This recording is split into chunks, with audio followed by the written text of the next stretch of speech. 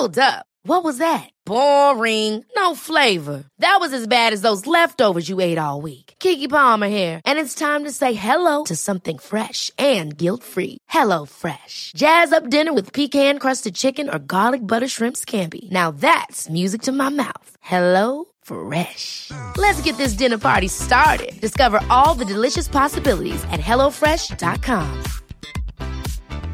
I'm Sandra, and I'm just the professional your small business was looking for. But you didn't hire me because you didn't use LinkedIn Jobs. LinkedIn has professionals you can't find anywhere else, including those who aren't actively looking for a new job, but might be open to the perfect role, like me.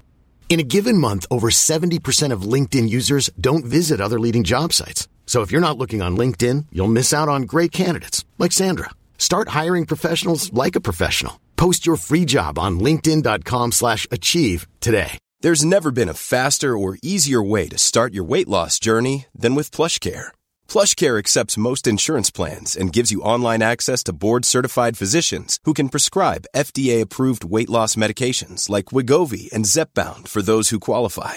Take charge of your health and speak with a board-certified physician about a weight loss plan that's right for you. Get started today at plushcare.com/weight loss. That's plushcare.com/weight loss. plushcare.com/weight loss.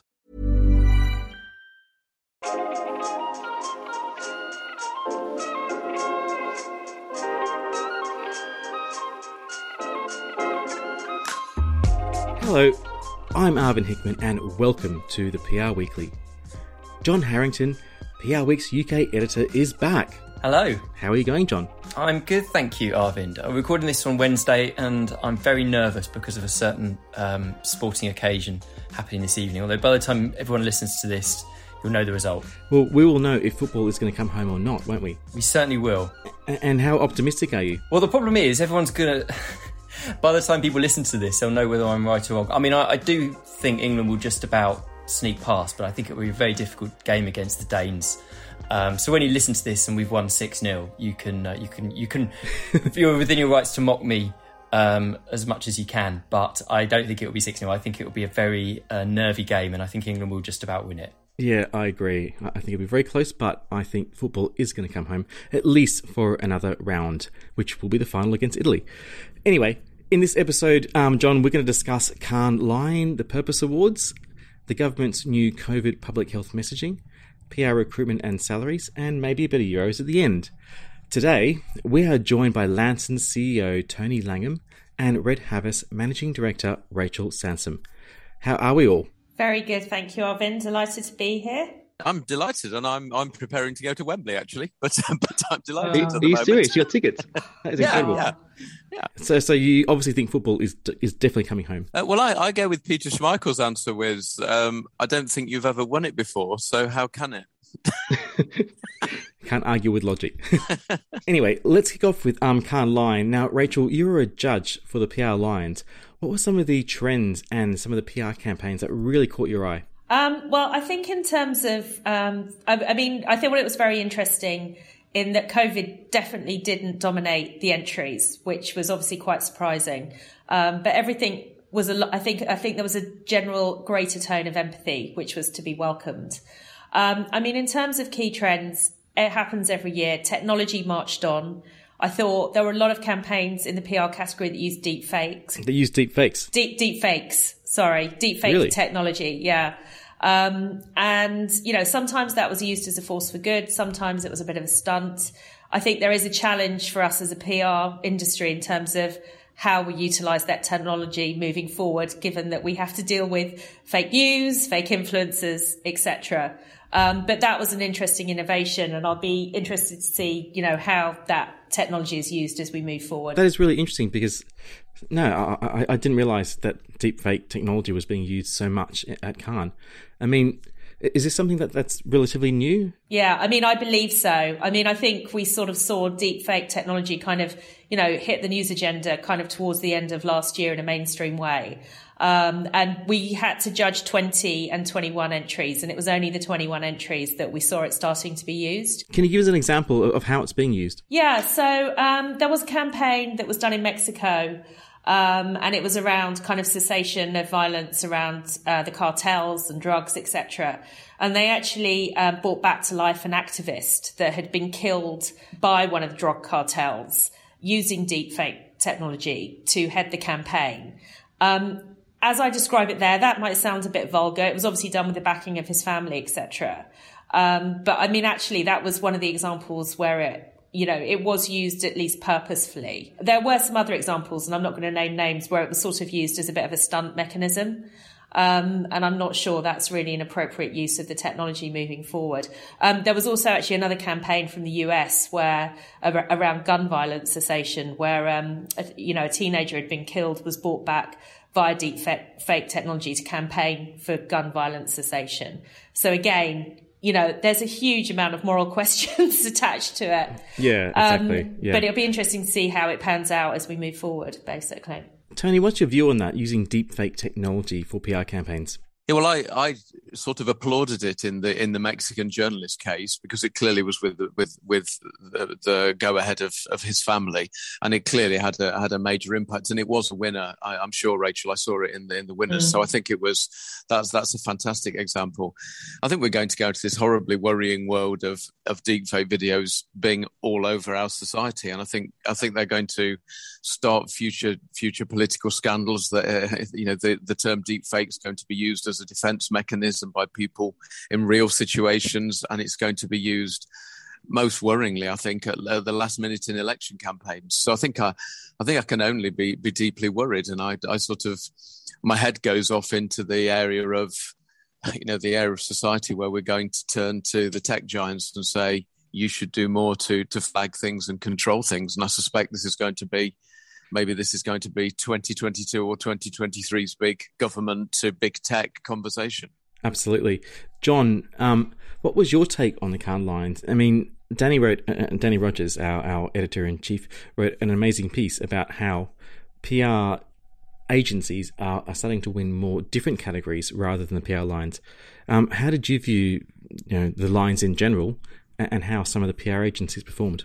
Yeah, well, it's always, every year is like clockwork, there's the debate about how PR agencies have performed, and particularly the fact that they don't seem to win that many of the lines in the PR lines category. I do think, as Danny sort of made the point, it's sort of, we need to look beyond that in a way. I mean, I do think it's about more than just that category, although it's a shame that PR agencies don't win more. But you've got to look at things like the sheer number of entries that ad agencies submit. Although it's a shame, I don't think it's as terrible as some people make out. But there are some real breakthroughs. Edelman in particular won some significant awards in other categories, and as Danny makes the point, it does show that PR can kind of move into so many different areas. Ultimately, is such an important thing because this is an industry that generally has fared better than others. Dare I say, better than the advertising industry over the period of the pandemic. And I think part of its strength is the ability to adapt and to move into these other areas like purpose, ESG. That's my sort of overall take on it. Going back to the deep fake thing, it's interesting that every year there seems to be a kind of theme that was probably very novel, sort of 6 months, 9 months before the actual awards happened, when everyone was thinking, this is going to blow people away because they think it's all really new. I remember probably 5 years ago, it might be the first time I went, there was the chair of the lines then, of the PR lines, spoke about emoji fatigue, how every award seems to be, and we've proposed these new emojis, and we've got these new emojis for saving the whale or selling cornflakes or whatever. And they were really quite cynical about it. And I wonder if, deep fake is going to be next year's emoji, in the sense that it seems sort of creative and novel now, and we're all very interested in it. But things can either sort of become very mainstream or become very cliched. But overall for the PR world, I don't think they should be disheartened. I think quite the opposite. Obviously it's always better to win more, and I think there was kind of a lack of independent, particularly independent UK agencies, even getting shortlisted this year, which was noticeable. But I don't know if that's just to do with the fact that there were cutbacks during COVID and people were entering other awards.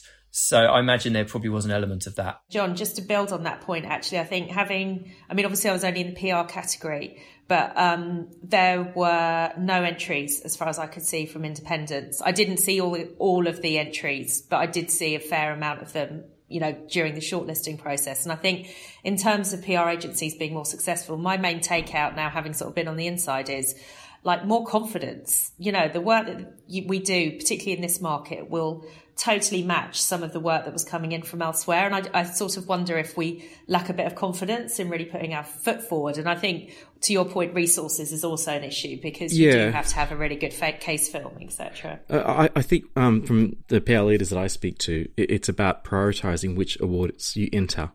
And Cannes Lions isn't necessarily at the top of that list. But I totally agree. I think some of the work over here, easily would have won many more awards if it had been entered.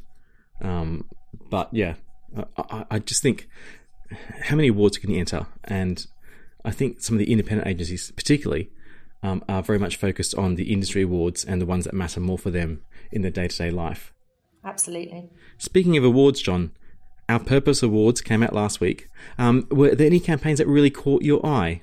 Yes, it's interesting you talk about agencies, UK agencies particularly sort of focusing elsewhere, and it really feels like Purpose Awards has been one of those. And obviously purpose is one of those themes that goes beyond emojis and deep fake, and it is here to stay, I'm Definitely sure. beyond emojis. Yeah, I don't think any emoji campaigns won. But there were a few. I think it's worth shouting out one campaign that won a hat trick of awards, which is Climate Store by Prime Weber Shandwick for Felix, which is a sort of supermarket group in Sweden. Involved a pop-up grocery store in which is kind of the price, inverted commas, of food would be sort of linked to its carbon footprint. So basically it's a really good way of showing customers the carbon usage.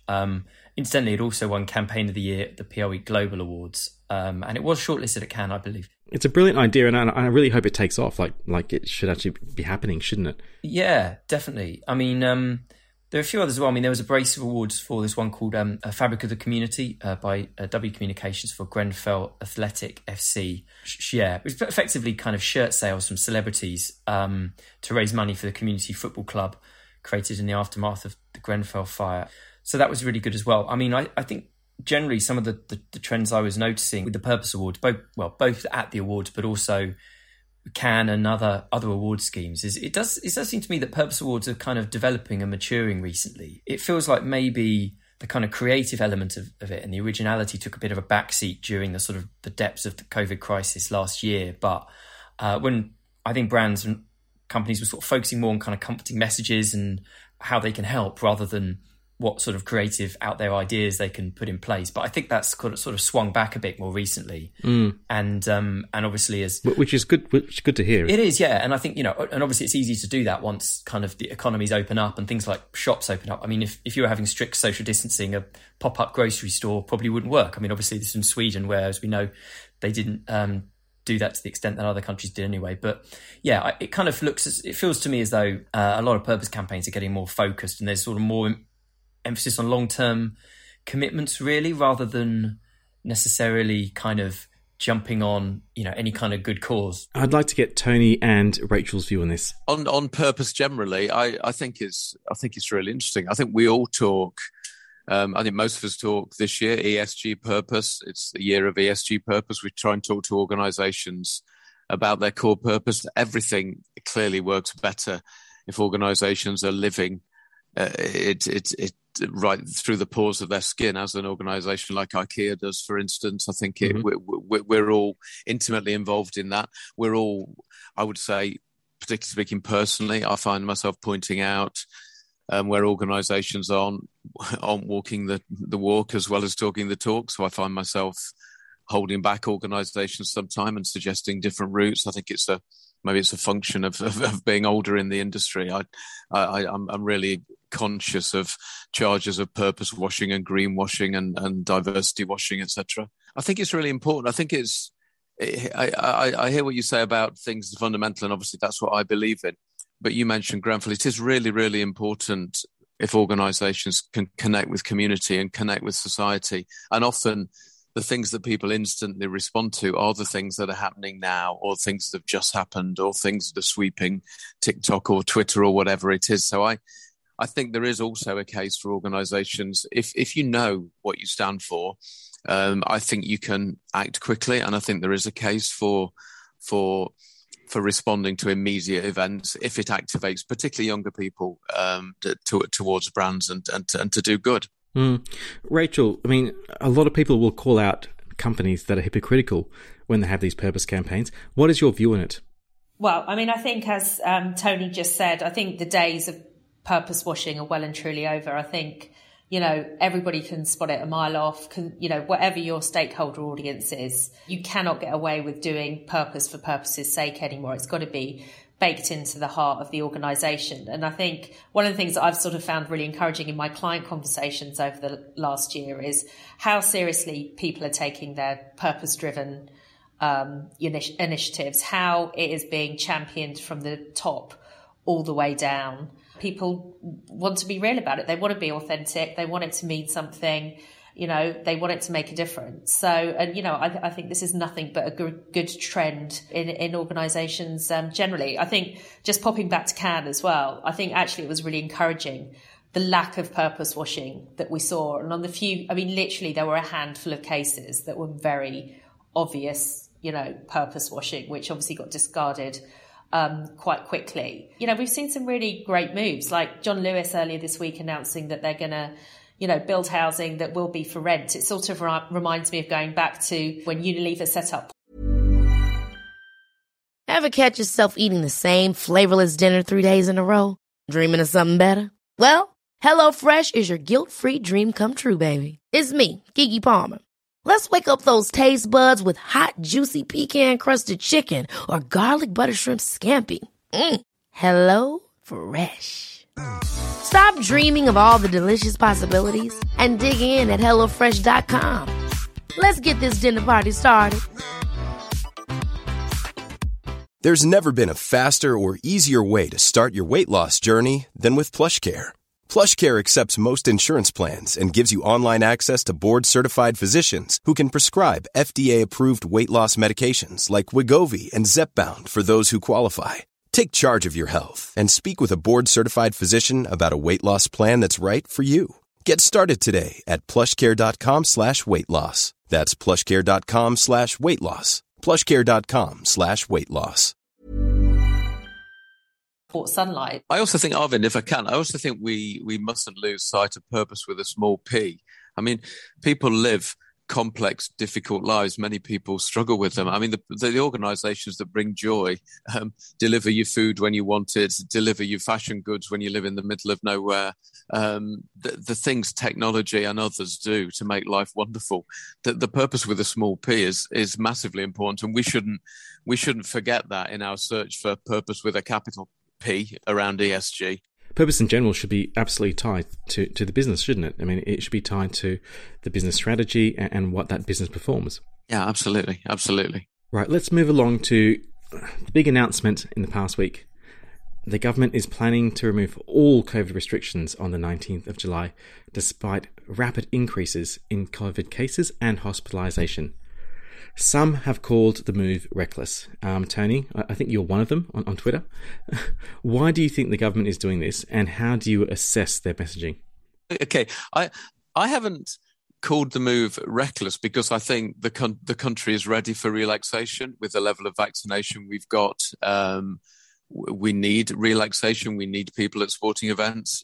As we've discussed, I'll be with 60,000 people at Wembley tonight. That doesn't worry me at all. And no one's wearing a face mask in the stadium for people that haven't been.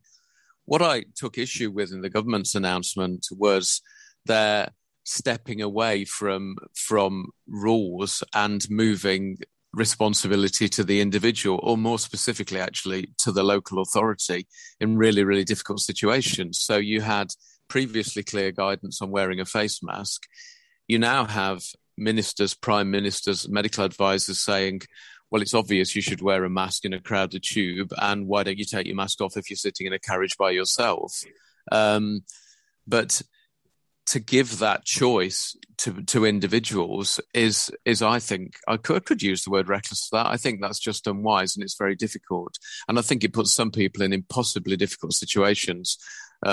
When a local authority running a tram decides that mask wearing is going to be compulsory in their tram, and some people get on the tram and say, well, the government says I don't have to, that puts a huge pressure on the driver or any employee of that network to do that. So what I didn't like was the just murkiness of that individual responsibility and relying on everyone to do the right thing for everybody else, when what's likely to happen is mask wearing is likely to become a sort of divide in society, where some people don't wear a mask to show that they believe in freedom, in inverted commas, and free speech. And some people do wear a mask to show that they believe in community. And neither of those are health things. So I fear mask wearing is going to be our big divide over the next 3-4 months. And it was unnecessary. And it's driven by government error on communication. It's a really interesting point, because even within the government, Robert Jenrick, for example, on Sunday said that he probably wouldn't wear a mask. And you're getting so many mixed messages from very senior people in government. So how on earth can anyone in the public, find a common ground?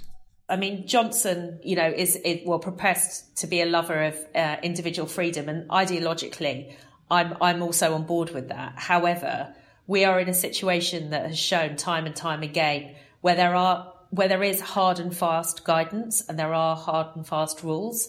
It has, helped us in this situation. So just to quote back the word that Tony used, because it's the right word, I don't think the murkiness of the response the government have given and the everybody do their own thing is going to be particularly useful. Hopefully, because of the jab situation, we won't go back into another lockdown. But we are in a crisis, and I think some clear guidelines and rules kind of are called for, to be honest with you, in this particular instance. And just if I can, just to add one thing, the government must be in the same position as most of us. I mean, I do surveys in my organisation. I see client surveys. I see Opinion and YouGov and other surveys. I mean, it's around 20-25% of the population are anxious about returning to the office, about returning to work, about returning to events. So you actually know that that's the number. So you've created a huge problem for those people with higher levels of anxiety, and it's quite a big number. My company is about 20% from. I don't know who they are. My position is we all find our own pathways back to the office and our own pathways back to work, but the government knows that as well. And I think knowing that it's doubly bad. I think knowing that high level of anxiety exists in some people. Okay, let's move along to PR, recruitment and salaries. We published a salary survey this week that found softer growth in salaries across the industry in the past year, which probably wouldn't surprise many people. But there are also some quite disturbing findings that women have felt the brunt of salary cuts. I want to go to Rachel and Tony about this. How have salaries gone in your agencies? On a personal basis, we've been lucky. We grew throughout COVID, so it didn't affect us, and we've been able to, reward our staff in the way that we would always want to. Obviously, I can't speak for other agencies. We may get onto this shortly, but I think the women point is very interesting, because I think not only in our industry, I know it has been reported on, but without a doubt, women have not only taken the brunt of, I think, some of the salary pain that has been around, but I think also the redundancy pain as well. And as I said, that's not necessarily a PR industry issue, but I think as a general trend, it's incredibly worrying. And, I've seen it with my own eyes with friends who, have been very senior, not in our industry. Their boss has managed to keep their job, who's been a male, and they've been doing a 4-day week and they've been the one that's been made redundant. I don't mind saying, I think there has been, albeit perhaps unconsciously, but discrimination in that regard in terms of job losses within the female sector. But, I know we're talking about salaries, so I'm slightly getting off piece, so to speak. Well, it's all related, isn't it? I mean, yeah. Tony, what have you observed at Lansons? Well, it's a really complicated story, I think. So at Lansons, the same as Rachel's business. I mean, our fees grew by 4% the last financial year, and our costs were 20% lower. So it was, financial terms, it was a great year, despite the difficulty, how difficult it was for lots of people. So we've been re-rating salaries upwards, paying good bonuses. I mean, my attention in the market is, New York, everyone's talking about this year as the Great Resignation. People just, and there was a Microsoft survey, I think 3 weeks ago, saying 40% of all professional workers in the world would like to change jobs this year if they can. I mean, we're living through a time of, I think, the great exhaustion, the great resignation, lots of turnover, changing of staff, changing of life situations, and I think that's the prime driver of the London market at the moment. I'm not seeing people particularly moving for increased salaries, actually, and that's the whole point of the Great Resignation, isn't it? It's a desire for change. So on that front, that seems to me the driver. I'm lucky, although I'm a male chief executive. I mean, Lansdowns is more than 60% women. It's more than 60% owned by women. Obviously, women at Lansdowns have been in the same situations as women elsewhere, but I feel we've done okay as a business, and 75% of our work is in financial services. I haven't been able to spot what you might call discrimination, but then that's an industry that's behind the curve in terms of senior women, so that hasn't narrowed at all in this period. So it's a complex picture for me, and I'm not finding it easy to sort of say it's gone one way or the other way, but I think massive staff turnover is the key driver of London agencies for the next 6 to 12 months. Yeah, I agree. And I think your point, I mean, to be honest with you, I think in some ways, because I agree with all the market dynamics that Tony's just talked about, obviously money is important, and we've got to make sure that across the industry we are paying, good talent the right money. But I sort of think currently it's a secondary factor. People are reassessing what they want from their lives. And I think the bigger challenge is, how do we address that? And how do we ensure our industry is somewhere that people want to remain to be? Yeah. Yeah. And not specifically women, but anyone who wants let's say a non-standard working week compared to what we all thought was normal 18 months ago. There's never been a better time to change jobs in the professional world anyway. I wrote a piece this week from talking to some agency bosses and also recruiters about the current situation with recruitment. Recruitment and retention is almost always at the top of the list of challenges among agency bosses and in-house comms directors whenever we ask. But I think there's a real difference this time. I mean, some of them were referred to earlier on about the sort of, the period of resignation. But I think one of the problems in the PR industry is everyone went from practically zero recruitment over the sort of depths of the crisis to quite an active recruitment program virtually at the same time. So this means that there was no real pipeline. There weren't really conversations happening. Normally, a lot of agencies will have sort of almost constant recruitment, or certainly a sort of a program that's bubbling under all the time and people are always being tapped up. But this went from 0 to 60 in a matter of minutes, matter of seconds. You get the idea. Not surprisingly, it was kind of mid-level executive roles, kind of account director to associate director that seemed to be the most in demand.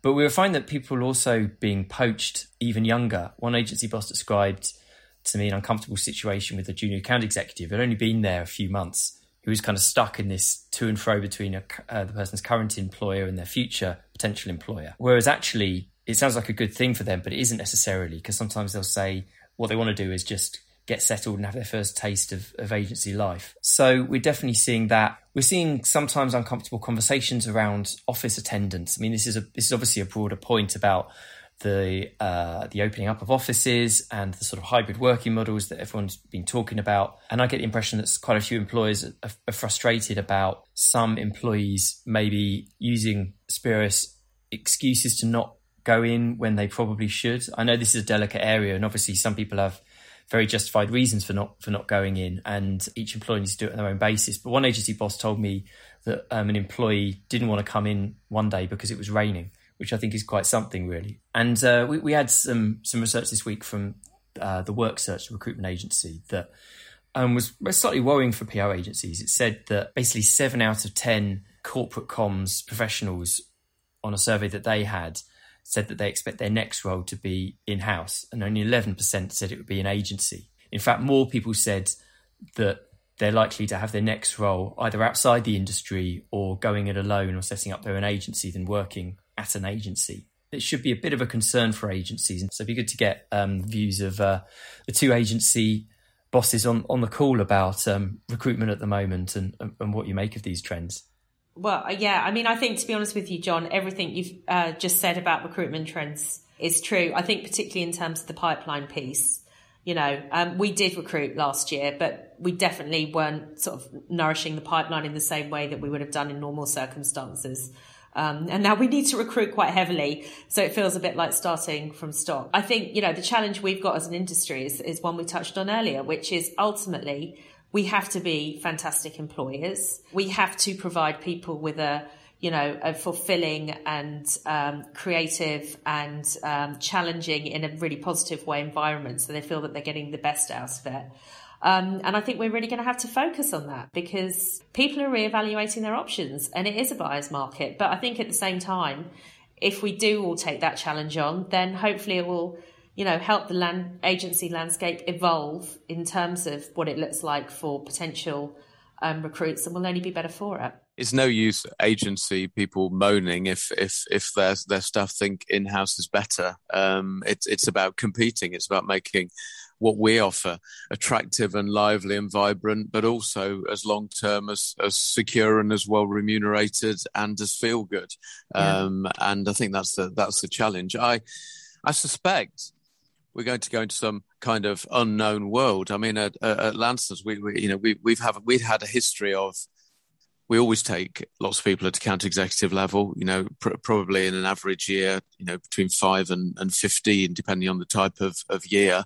And we have a long history of those people staying for 5, 10, 15, even 20, 25 years, their whole career.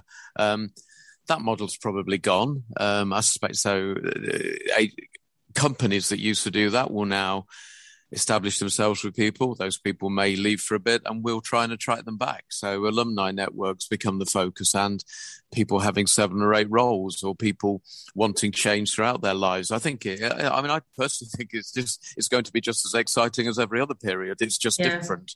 And I'm really excited by it. And, you know, if young people have got more choices, well, that's bloody good, isn't it? Good for them.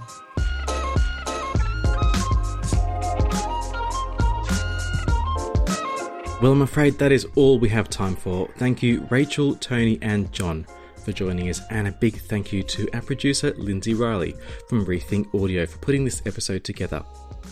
If you'd like to read more about all the issues in PR, please visit our website, prweek.com/UK. Thank you for listening today, and please join us next week. Until then, goodbye.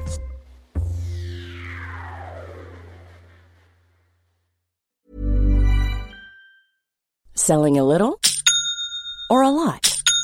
Shopify helps you do your thing however you cha-ching. Shopify is the global commerce platform that helps you sell at every stage of your business. From the launch your online shop stage to the first real-life store stage, all the way to the did we just hit a million orders stage. Shopify is there to help you grow. Shopify helps you turn browsers into buyers with the internet's best converting checkout. 36% better on average compared to other leading commerce platforms. Because businesses that grow, grow with Shopify. Get a $1 per month trial period at shopify.com/work. Shopify.com/work.